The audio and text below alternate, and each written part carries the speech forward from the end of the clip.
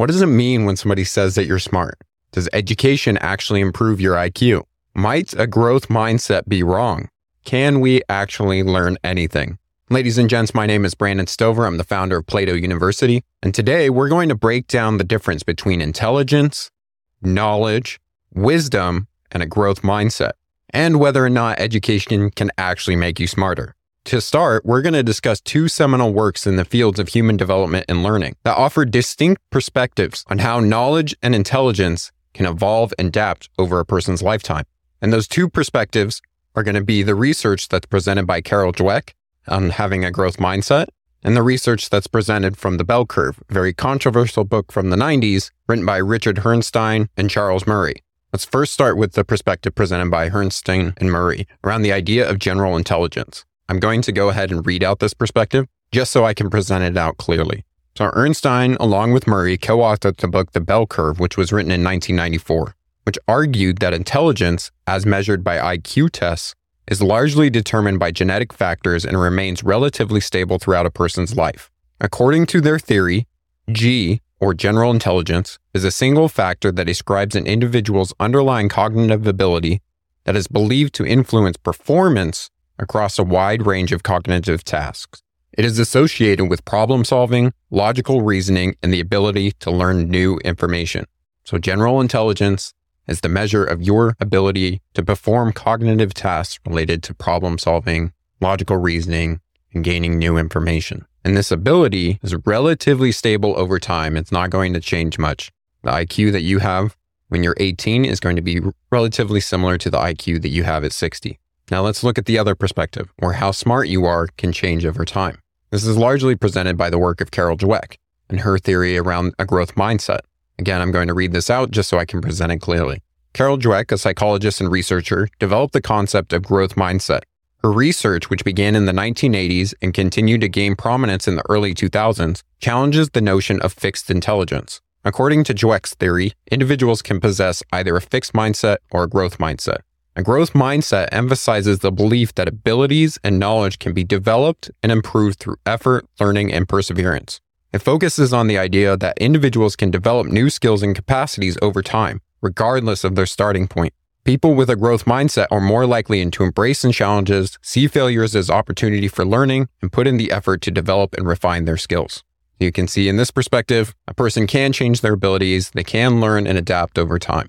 And during the same time as Carol Dweck doing her research, there were many other neuroscientists looking at neuroplasticity and seeing that there is actual changes that happen and occur in the brain depending on the stimulus that you're giving in your learning. So the fundamental difference between this idea of general intelligence and a growth mindset lies at the assumptions about intelligence and plasticity. Herrnstein and Murray argued for a fixed general intelligence, where Dweck's work emphasized the potential for growth and development. So which is it? Can we actually improve or not? There's been a lot of research done since the book written in the 90s, The Bell Curve, showing that yes, we can in fact improve. However, I think what's crucial here in both of these perspectives is defining what we actually mean by intelligence, what we mean by knowledge, what do we mean by skills? Because once you define the terms, I think you'll see that both perspectives are actually right. The difference is not whether we can improve or not. The difference lies in what we are improving. So let's define some terms. These are going to be very simple definitions so that both you and I can understand this and start understanding what the implications of them are. So intelligence, much of what Herrnstein and Murray were looking at, is your raw processing speed of knowledge. Remember, they were looking at how well you can solve problems, how well you can intake information about a problem and spit out a solution. Next, we have knowledge. Knowledge is the summation of facts, concepts, and skills that one could learn. Things I could point to in a book and you could actually learn them. Now, in these two definitions that we've given, we already see a relationship where intelligence was the raw processing speed of knowledge. How quickly you can process all of that information, those facts, those dates, those different skill sets. Let's move on to wisdom. Wisdom is knowing when, why, and how to apply knowledge. I'm sure you've heard the difference between book smarts and street smarts, where book smarts is knowing a lot of different things in a book. Again, all those facts and concepts. Where street smarts was applying what you know based on your experiences, meaning that something's happening in the world and you know which pieces of knowledge to actually use. That is wisdom. And the last term we'll define here is a growth mindset. So growth mindset is your belief in the ability to acquire knowledge and develop beyond your current state. To help understand these more, let's look at an analogy, one that's been beaten into us several times because it works so well. Let's say that your brain is a computer. Intelligence is the processor in that computer. It's a piece of hardware that doesn't change, and depending on how big that processor is, the more information that you're able to process. The faster your computer goes, the more it's able to do. Knowledge is going to be all the different computer programs, the different pieces of software that are on your computer. You're able to download different programs just as well as you're able to learn different concepts. Wisdom is knowing which program to use. When you get onto your computer, wisdom would be knowing that if I'm going to write a book, I'm not going to use the calculator program in order to do that. You're going to have a very poor time if you try to do that. And finally, a growth mindset would be the operating system, which tells you which programs you can and cannot use on your computer. Remember, a growth mindset is that belief that you can get better. So if you're telling yourself, yes, I can in fact get better, you're telling yourself, I can download these programs. I can use them. Now, using this analogy should better help you understand this dilemma we have between fixed intelligence and a growth mindset. We're saying intelligence is like the processor, the hardware of the computer. And that's pretty hard to change unless you open up the computer and physically change a processor inside of that computer. And just like the computer, our intelligence is based on the biology of our body, the way our brain is formed. Upgrading our brain takes a very long time. Even through the process of neuroplasticity, you're not going to be able to do it overnight. If you're trying to bump up your intelligence several IQ points, the likelihood of that happening is very small. And you would only be able to see that change over a very long period of time. Or by drastically augmenting your hardware, drastically augmenting your brain. And this is when we get into the realm of science fiction and implanting devices into our brain. So your raw processing speed is going to stay relatively stable over your lifetime. Now, a growth mindset is based on your psychology, a belief, and upgrades to those can happen rapidly. This is exactly where the field of cognitive behavioral psychology comes into play. Being able to see that you have a belief that's not serving you anymore and turning that around into one that will serve you.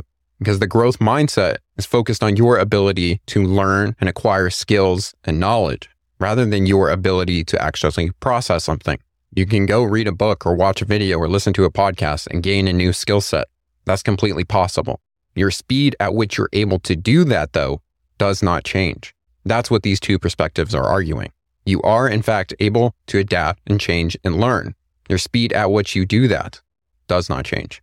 Now, why does any of this matter? What does it mean to you? What does it mean for our education system? Well, this work implies that there's actually differences in intelligence between people. And if we don't actually recognize those differences, then our education is not going to be able to serve everyone. Because people that fall on the low end of the intelligence spectrum are going to be left behind. They're not going to be allowed enough time in order to actually grasp the knowledge and learn the skills. On the flip side, the people that are on the high end of intelligence are not going to be challenged enough. They're not going to be pushed to their full capabilities and to actually fully develop themselves. Both ends end up being less developed than if we actually realize that people have different intelligence levels and they're going to require different styles of education in order to educate those intelligence levels. Additionally, if you're not truthful about where you are, about your strengths and weaknesses, about how intelligent you actually are, you're never ever going to be able to develop yourself. There's a likelihood that if you need more time in order to learn and acquire something, that when you're going through the traditional education system, you're just going to think that you're dumb. When rather, if you were given the time and room that you needed in order to learn something, you would just pick it up just as well as everyone else. On the flip side, if you're not being challenged by the material that's presented to you, you're going to get bored, you're going to get distracted, you're going to want to do something else, in which case you're going to be holding yourself back. But if you're truthful about where you are, you can seek out or design education for yourself that is in line with your abilities. And this brings us to the last reason that this is so important, about what the role of education actually is. Is it to increase intelligence, to increase knowledge, to increase wisdom? What are we focused on here? We know that employers screen for intelligence and wisdom over knowledge. Listen to any employer, and more times than not, they're going to say, I would rather have somebody that learns something quickly rather than somebody that knows all the skills, because skills become outdated, but the ability to learn those skills does not. What's funny about this is we've actually made it illegal for employers to use intelligence tests, measuring things like IQ, in order to screen for candidates. So they've had to use backhanded routes in order to try and screen for this. using an educational degree as some sort of signal about the person's cognitive capabilities. However, education has been largely focused on filling us with knowledge, equipping us with skill sets. And as a result, we get employers saying that education is not serving its role very well about preparing a workforce, about giving them what they need, which is people that can solve problems quickly. Additionally, the current structure of education alienates people because they don't fit that standard mold or that average intelligence level, many falling out in a lower end or a higher end of the intelligence spectrum. So what are we going to do about it? How do we actually use this information? Well, I'm going to make some recommendations for you as an individual, and then recommendations for those of you that are educators and how we look at the education system. Let's start with individual recommendations. And first, we're going to start with that operating system, with your mindset around learning. A growth mindset is still crucially important. The belief that you can or cannot actually learn something, that you can acquire that knowledge. It's crucially important to understand that you can, in fact, learn things, that you can, in fact, gain that knowledge and be able to use it in your life. However, I think we need to update this growth mindset, understanding what you can and cannot change, so that you're focused on the right things. Understand that, yes, you can acquire knowledge, but you're not going to change your processing speed. You're not going to change your intelligence level. And by accepting this, you can work with yourself and not against yourself, getting the resources and help that you need depending on your processing speed. The second mindset that you want to look at is understanding that your value as a person is not solely determined by your level of intelligence, by your processing speed. You are valuable as a human, and you have a dozen other things to offer besides your intelligence. A video game that I used to play when I was younger is Fallout. And in Fallout, when you first create your character, you add points to all these different skill sets. You have strength, you have intelligence, you have charisma, agility, perception, and so on. Intelligence is only one category. You have all these other categories that make up who you are as a person. And you can add to those just as much as you can add to how knowledgeable you are. So don't weight your value as a person on your intelligence level. And of course, when we're talking about our value as a person, we're often comparing ourselves to other people, looking at how valuable they are. What I would argue here is don't compare yourself to others, but compare yourself to yourself. And this is where you're going to see that, in fact, you can learn things and you can develop yourself. What you know now is dramatically more than what you knew when you were younger. Over time, you acquire more knowledge and skills. And with those knowledge and skills, you're able to do more things in the world. Yes, maybe some things took you longer to learn than other people would pick them up. And that's okay. It doesn't matter. It matters what you're doing with your life. And so now where you are in your current state today, watching this video, there's things that you want to accomplish in your life, goals you have, problems you want to solve. And you need to learn different sets of knowledge and skills in order to do that. Well, guess what? You've been doing it your entire life. You can continue to do that. Just be real with yourself about how long it'll take, and then put in the work to actually do that, solve your problems, and reach your goals. Now, my next set of recommendations is actually looking at your intelligence. Although we can't change how intelligent we are, what our raw processing speed is, we can make sure that it's optimized and that we're not doing things that are hurting our intelligence level. And here I'm specifically speaking about doing habits that are going to optimize your intelligence and not hurt them. Things that you may be doing that are hurting your intelligence level are things like not getting enough sleep, having a poor diet, drinking, using drugs, all the things that your mom told you not to do. And the reasons that these things hurt your intelligence is because many of them are causing inflammation or hindering the processes that your brain naturally does. And when that's happening, your brain gets foggy and it's not processing things as quickly as it could. And you know this. If you've had 2 or 3 hours of sleep, how well are you going to process and do things the next day? It's very likely things are going to suck that next day. However, if you've had a full night's rest of 8 hours of sleep, how much clearer are you able to think? How much quicker and how much more witty are you that next day? So no matter what your intelligence level is, we want to make sure we're doing things that allow us to use it to the most optimal ability. So have good habits around sleep, around diet, exercise, and even things like meditation. Many of these things also help with neuroplasticity, making more connections within the brain. And those connections are going to allow that raw processing power to run more efficiently. Now let's talk about when you're learning as an individual and what you should be focused on here. When you're learning, we're trying to develop our knowledge and wisdom. And no matter where your starting point is or what your intelligence capabilities might be, you want to put yourself in what's called the zone of proximal development. This was first presented in a theory by Lev Vygotsky. I hope I'm saying that last name right. And then further developed and worked by Anders Ericsson. And in the most basic sense, that zone of proximal development is pushing yourself just right outside of your comfort zone, where things are just a little more difficult than what you're capable of. This is going to allow you to learn a lot faster than if you pushed yourself really hard into something that's overwhelming and you're not learning at all, or something that's right in your comfort zone, never stretching yourself, never going beyond your current capabilities. So this means when you approach your learning, you need to understand what you know now, what you don't know, and what thing you should be focused on that's just right outside that area of things that you know. Just pushing yourself a little bit out of your comfort zone. A really easy example to understand this is if you're learning to ride a bike and you have 2 training wheels on. Right now, the things that you understand is knowing how to ride that bike with 2 training wheels. Where you're trying to go, the thing that you don't understand is how to ride the bike without training wheels. Your zone of proximal development would be taking 1 training wheel off and riding the bike with just 1 training wheel. As you ride, sometimes you're going to lean to the left where you have a training wheel on and you'll be okay, you'll still stay up. And sometimes you'll lean to the right where you don't have a training wheel on and you'll have to start to learn what it means to balance on that bike. It'll be a little challenging, but you can always lean back into what you know with that other side having the training wheel. This is your zone of proximal development and it applies to anything that you're learning. This is going to help you develop knowledge, those skills and concepts that you can use in your life. In order to start developing wisdom for yourself, you want to apply those skills that you're learning to actual real world problems, to goals and problems that are occurring in your own life. You're going to gain experience about when and why something should be applied and how to go about doing it, so that when a similar situation occurs in the future, you're wise about which knowledge set to use and how to use it. My last recommendation for you as an individual is to augment your intelligence. There's no doubt that artificial intelligence is more intelligent and knowledgeable than you. It can process things way faster than you can and is hooked to the internet and knows way more than you do. It's impossible for you to know everything that's on the internet or to be able to process things as quickly as a computer can do. This means that you can use it to augment your own processing speed and your own knowledge set. Automatically increases your intelligence and your knowledge.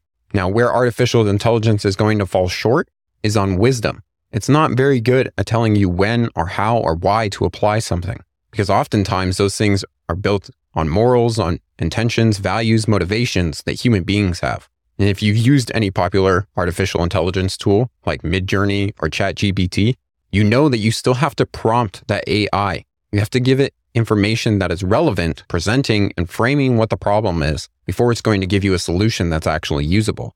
And sometimes you don't quite prompt it the right way and you have to keep prompting it. Because again, the AI has everything at its fingertips, but it doesn't know what is relevant. And to really understand why humans have a greater capability of understanding what information is relevant over what a computer does, I recommend looking at the work of John Vervaeke, a cognitive scientist from the University of Toronto, who has a concept called relevance realization, which talks about the human's capability of understanding what information is relevant from everything that is ever thrown at that person, all the information that you're taking in through your senses and what you know in your own mind. Now let's talk about the implications of this debate between general intelligence and a growth mindset, and can we actually develop, and what it means for education or you as an educator. I think when we approach education and creating policies or different education systems, we need to accept that differences do in fact exist, that in abilities, not everyone is equal. Equality means we have the right to education, not that we are all created equal in intelligence and should be given the same education. This means we need to stop the one-size-fits-all mass education because it's only serving the middle under that bell curve, the average, not the ends, not the differences and spectrum of intelligence. Instead, we need to move towards personalized education, creating education and curriculum that's specific to that person, most specific to their zone of proximal development, understanding what they know, what they don't know, and how we can push them just a little outside of their comfort zone, just a little outside of what they know, so we can move them towards what they don't know. I'll give you a quick story of when I was younger and the reason that this is so important. When I was younger, I did very well in school, had a 4.0 all the way through my educational career. However, when I was in second grade, I was given the standard curriculum just like everyone else, and I would get through my work very quickly. Whatever we were doing in class, I'd blow through it, and then I would end up sitting there, and I would get bored. So I would end up talking to the other classmates around me, or kids. I want to hang out with other people. I'm not doing anything. I did my work. I'm finished. I want to chat. And this has ended up distracting other people. And so the teacher would also often send notes home that Brandon is doing fantastic in class, except he's always talking with other people. He's distracting other students. And sometimes this happens to other kids, and they might get diagnosed with ADHD, put on medication just because they weren't being challenged enough. Their attention wasn't being held. That teacher could also labeled me a troublemaker. However, instead, what she did, wonderful Miss Nacarado, I even remember her name because it was so changing to my education, was she said that, okay, he's doing really well. He completes the work quickly. He needs something more challenging. He needs something in his zone of proximal development. So she started creating a curriculum for me with much more advanced reading that I could do when I was finished with my work. And what do you know? When I finished up my work, I would start reading some of the books that she had chosen for me, and I wasn't distracting everyone else in class. And instead, I went down my educational career path just fine. Now, obviously, the hero here is Miss Nacarado for recognizing that and going through those steps. However, I understand it's difficult to create personalized curriculum, personalized education for every single person. That's going to take a lot of time. And time is our most valuable asset and not something that we have laying around in excess. I believe this is where we can start using artificial intelligence in order to create personalized tutors, people that can do what Miss Nacarado did for me. Benjamin Bloom, one of America's leading educational psychologists, showed that students that received one-on-one tutoring saw a 2 sigma increase in their educational performance, and a 1 sigma increase relatively equated to going up in 1 grade level. So you can see that a 2 sigma increase is quite a bit. However, giving every student their own personalized tutor is going to be pretty hard, unless we're able to scale it and do it with technology. With artificial intelligence, it can know your strengths, your weaknesses, the sets of knowledge that you have now and the ones that you're trying to acquire, and your intelligence level. It can tell exactly how quickly you're going to process different information. And with knowing those things, it can then present to you different problem sets, different ways of thinking that are going to put you right inside of that zone of proximal development. It's going to know what things are easy to you and what is challenging and what's going to stretch you just a little bit. And these sorts of artificial intelligent tutors are not science fiction. They're actually being developed now. An educational company that has just started using these is Khan Academy, which in the past has been a great place to help students get further tutoring for the different things that they're learning. However, they have developed an AI tutor that is using the same mastery-based learning that Khan Academy is based on and doing the things for the students that I just mentioned. I'll leave a link to that below. Right now, it's only being offered to certain schools that they're working with and people going in their programs. However, I'm sure it'll be opened up to the public soon enough. The next major change that I think we need to make is stopping the focus on time and putting it on development, or moving towards mastery-based learning. See, in mastery-based learning, it doesn't matter whether it takes you 2 weeks or 2 months to learn something. What matters is that you learn the concept, you're able to apply it, and then you move on to the next concept. What this means is it respects the people's different intelligence levels. It allows the people that need more time to take that time to learn something, and allows people that can process information faster to learn quickly and move on to the next concept. This means nobody's getting left behind and everybody is being challenged at their zone of proximal development, and that eventually everyone is going to learn that knowledge set. Now, I understand this is also difficult because all of our current systems are set up on time. You take all of your classes within 1 hour. That's set up inside a certain number of weeks that make up a quarter or a semester, and that make up the different years that you're supposed to be in school. However, the reality is that some people may be better served by only having a few years of school, and some people may be better served by extending the amount of time that they're in school to learn the exact same knowledge set. And my last recommendation within this video is to put a greater emphasis on wisdom, how, when, and why to apply knowledge. We know that knowledge rapidly changes. Skill sets get outdated, science and research and technology move things forward, and we have to learn new things. We have a greater understanding of how the world works, and we must be constantly updating that. This is why when you go in for a college degree, by the time you get to the end of it, the world has changed so much that half of the stuff that you learned during that time may not be applicable anymore, and you still step out into the workforce unprepared. But with knowledge rapidly changing, our reasons for applying that knowledge change at a much slower rate. The different instances, the problems that occur, the morals and values that we have, those change, but it's going to take a lot of time. And so if education focuses on cultivating wisdom, helping us understand when to apply knowledge and how to apply it, we're going to be better equipped to actually face the real world. And earlier I was speaking about artificial intelligence, and that artificial intelligence is far more knowledgeable than you are and can access that knowledge a lot faster.